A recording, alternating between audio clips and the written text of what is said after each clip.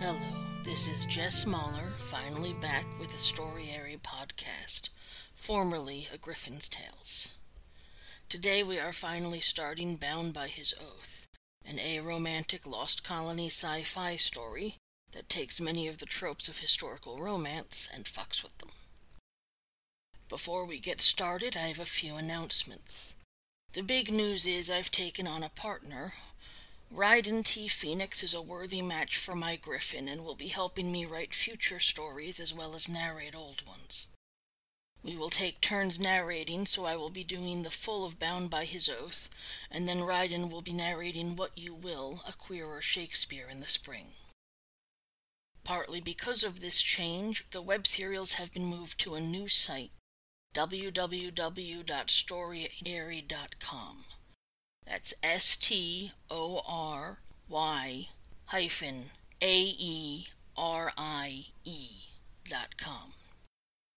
I think that's all the news for now, so let's get to the story.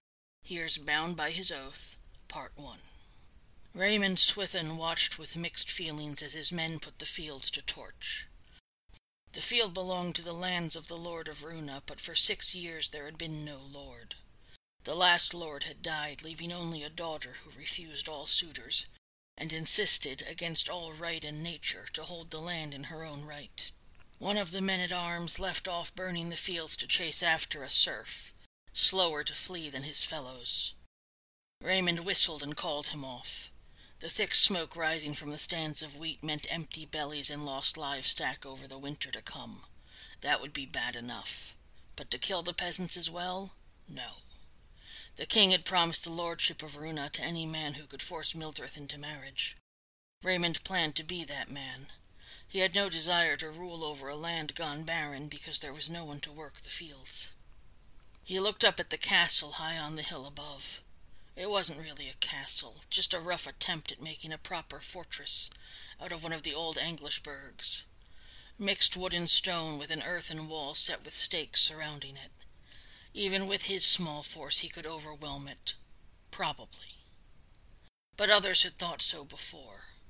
Raymond knew of at least 3 other knights Lady Mildred had managed to overcome or repel, so he would be wiser. "Your fields burn, lady," he thought to himself. "Soon you will have nothing to feed yourself or your people.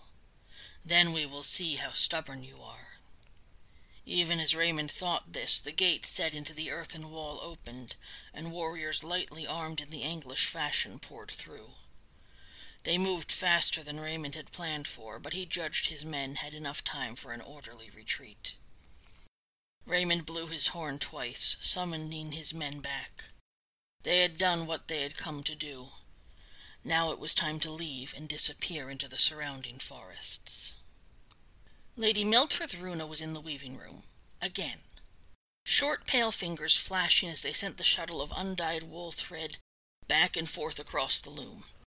By the end of the day she would have another bandage to add to the ever-shrinking pile in the still room.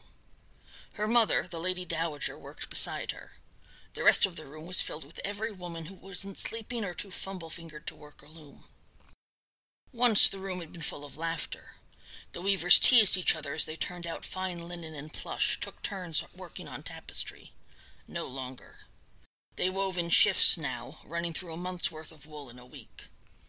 In the surrounding villages, old maids and young girls were spinning their fingers bloody to supply the ladies of the burg with thread for their weaving. Marcel the Conqueror would not abide the blasphemy of a woman holding lands in her own right, but by the terms of his own conquest he could not deny her inheritance. 6 months ago he had withdrawn his protection, promising a boon to the lord who could force her into marriage and win her lands. As far as Mildred was concerned, the Nornish idea of courtship had left much to be desired. So far she had been able to send her erstwhile suitors packing. So far. From the walls a horn rang out, calling her warriors once more to battle. An hour later Mildred stood on the tower walk, staring into the darkening forest where the invaders had been. This wasn't the first Nornish lordling to attack her, but so far he was the most cunning. The others had assumed a mere female wouldn't be able to stand against even a token show of force. All had crept home like whipped curs after learning that the daughter of an English lord and a Drachma war maid had forgotten none of the lessons of her ancestors. Most had fled, but a few she had been able to capture and ransom. If she and her people could survive long enough, they would at least have no problem buying new supplies. Footsteps on the stair behind her announced the arrival of her arms-master, Wigmar. He still wore his armor, leather over brigantine, but had taken off his helmet. Sweat soaked through the old bandage on his head. "You shouldn't have gone out yourself, Wigmar." He came to stand by her and scratched at the old wound. "Too many injured and unable to ride, milady. I'm hale enough as long as I don't take another blow to the head." "You weren't planning on taking the first one," she ground out. Wigmar ignored her comment and started his report. "As I warned you, milady, they had too much of a head start, and we couldn't catch them before the trees." "No sign of their camp?" Wigmar shook his head. "They've crossed over that rocky strip to the south. Don't know how they didn't lose a dozen horses to broken legs, but it's big enough to break their trail. Woodsmen are trying to work their way, but it's a big strip, and we can't be sure they didn't leave an ambush, so our people need to move slow. With dark falling, it will take a miracle from the ancestors to find them." He made the sign for the ancestors' ancient ships. "He's a smart one, milady." She snorted. "Let's be honest, Wigmar. It doesn't take much smarts to figure out what any rabbit running from the fox knows. He's just the first of our uninvited guests who thinks I have the brains to put my own shoes on." "Eh?" Mildred started pacing. "How likely are they to try this again?" "If it works for them," Wigmar shrugged. "Against your father, likely they'd move and hit somewhere else, but—" "Aye," Mildred said. "So we use that. Pull our people back. Don't wait for full dark. Let them think we've given up." He eyed her speculatively. "Tomorrow, before first light, get as many of our warriors as you can ready to ambush them as they cross the Stone River." The old English warrior grinned. "Your mother's daughter, milady. I'll start planning." The next morning, Raymond dismounted to lead his horse over the rocks. It would be all too easy here for a horse to break a leg, and an unlucky rider might get thrown and break their own leg, or their head. It was early and still dark under the trees. Raymond waited and listened, patting his horse when it whickered at him. After a few minutes, his scout signaled all was clear. There was no sign of the English nearby, which was exactly what he expected. But Raymond knew if they were to be ambushed, this would be the spot. It was part of the reason he was moving so early in the day. He wasn't happy about the risk, but the alternative to crossing the Stone River was to risk being tracked and ambushed in camp. The ambush you knew to expect was always best. Raymond frowned in thought as he led his men out of the scrub and over the rocks. True, the castle was held by a mere woman, who would know nothing of warfare, but she had proven herself no fool driving off those who came before him. If he continued coming from the same direction, she would start sending out ambushes. His sister Eveline certainly would have, and by tomorrow at the latest. Though his mother would have taken another week or more to realize chasing after him wasn't working, and then she would have no idea what else to try. He was glad Lady Mildred didn't seem to be as foolish as his mother. He'd have wed her regardless, but he wanted a wife he could hold a conversation with from time to time. If she was anything like Eveline, she would soon have her people out on patrol or guarding the remaining farms.